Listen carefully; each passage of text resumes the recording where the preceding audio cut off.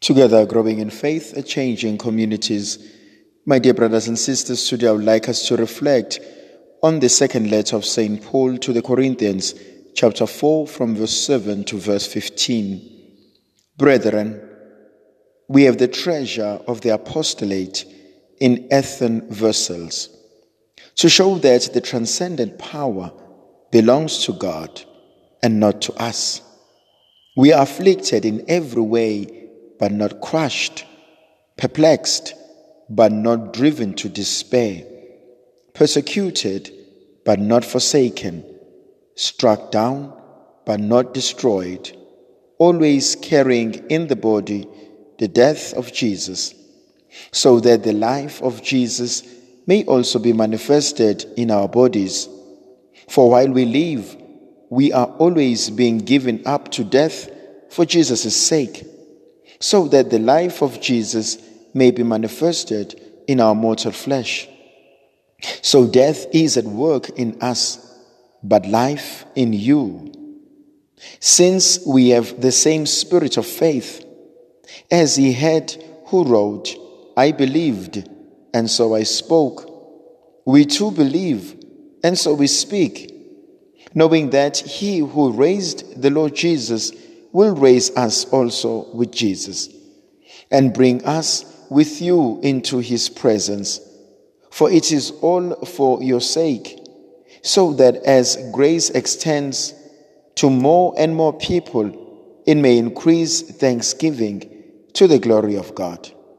My dear brothers and sisters, I think this is one of the most beautiful accounts. St. Paul reminds us, and he says, we have a treasure of the apostolate. But this treasure is in earthen vessels, to show that the transcendent power belongs to God and not to us. And I want to go back to that.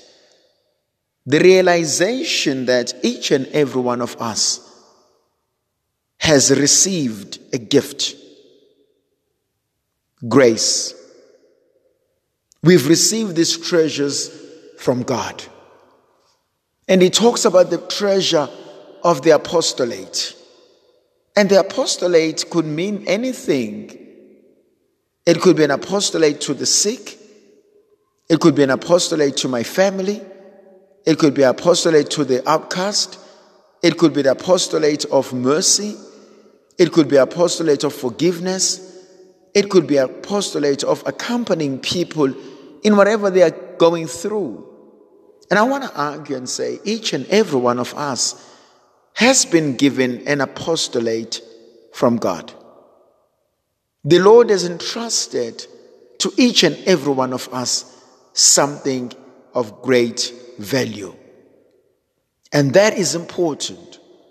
It is important to realize that God trusts you and has entrusted you with his gifts, with his blessings, and he hopes that we can fulfill that which he has asked of us.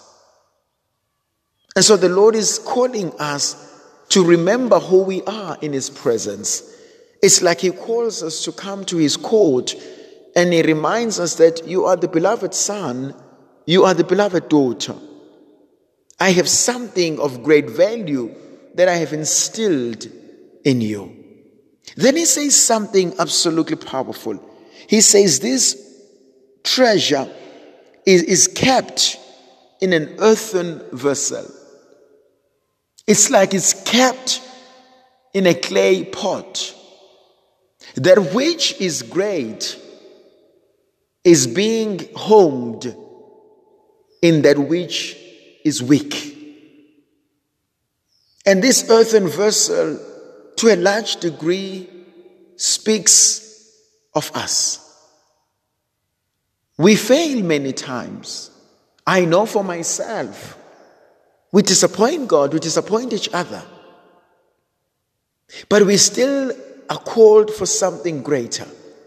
You remember Jesus Christ had said something absolutely powerful. He had said your righteousness should surpass that of the Pharisees and the scribes. Your goodness should go beyond that of the Pharisees and the scribes. And today he reminds us that weak as you are, feeble as I am, broken as we are, he has entrusted us with something of great value. That Jesus looks at each and every one of us, and yet he believes in our capabilities. He believes that you will become a great mother. He believes that you will become a great father. He believes that you will become the great person. He believes that you will make it. He believes in who you are called to be. Whatever we have, that which God has given us, belongs to God. So who I am is a gift from God, and who I become is my gift to God. But the question is, what kind of a gift will I offer God at the end of each day? As I offer myself to God, as I present myself to God, what kind of a gift am I presenting to God? St. Paul argues further, and he says, we are afflicted in every way, but we are not crushed. We are perplexed, but we are not driven to despair. We are persecuted, but we are never forsaken. We are struck down, but never destroyed. That's powerful. How many of us feel that we are afflicted in many ways? How many of us feel that they are perplexed? How many believe that they are driven through persecution? How many feel that they are struck down? And yet the Lord gives us this great ability, this great gift to say in those moments, we must never feel crushed. We must never give in to despair.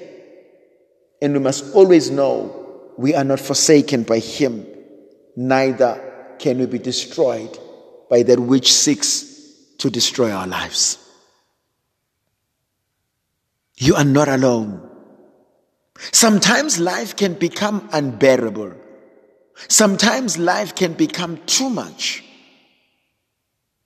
Sometimes I can focus on that which is not going well. I can focus on that which is disturbing me. I can focus on that which wants to steal my inner peace. But the Lord wants to remind us, do not allow it to destroy you. The same God who raised Jesus from the dead, St. Paul argues, is the same God that will give us life. If He was faithful in the person of Jesus, if He was faithful in the life of Jesus, He will also be faithful in your life.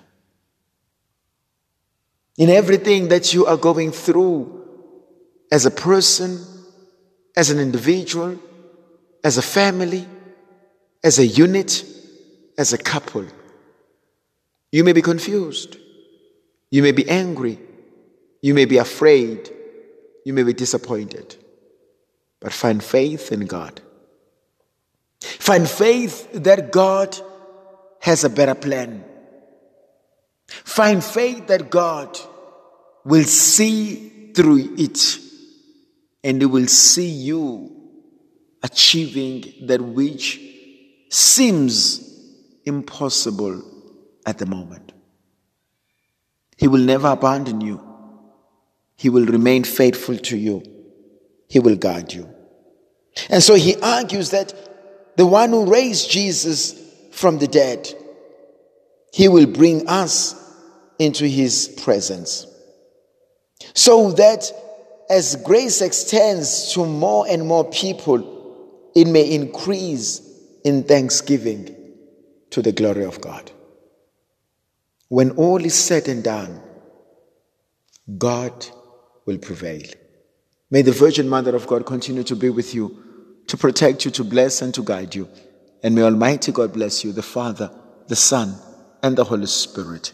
Amen.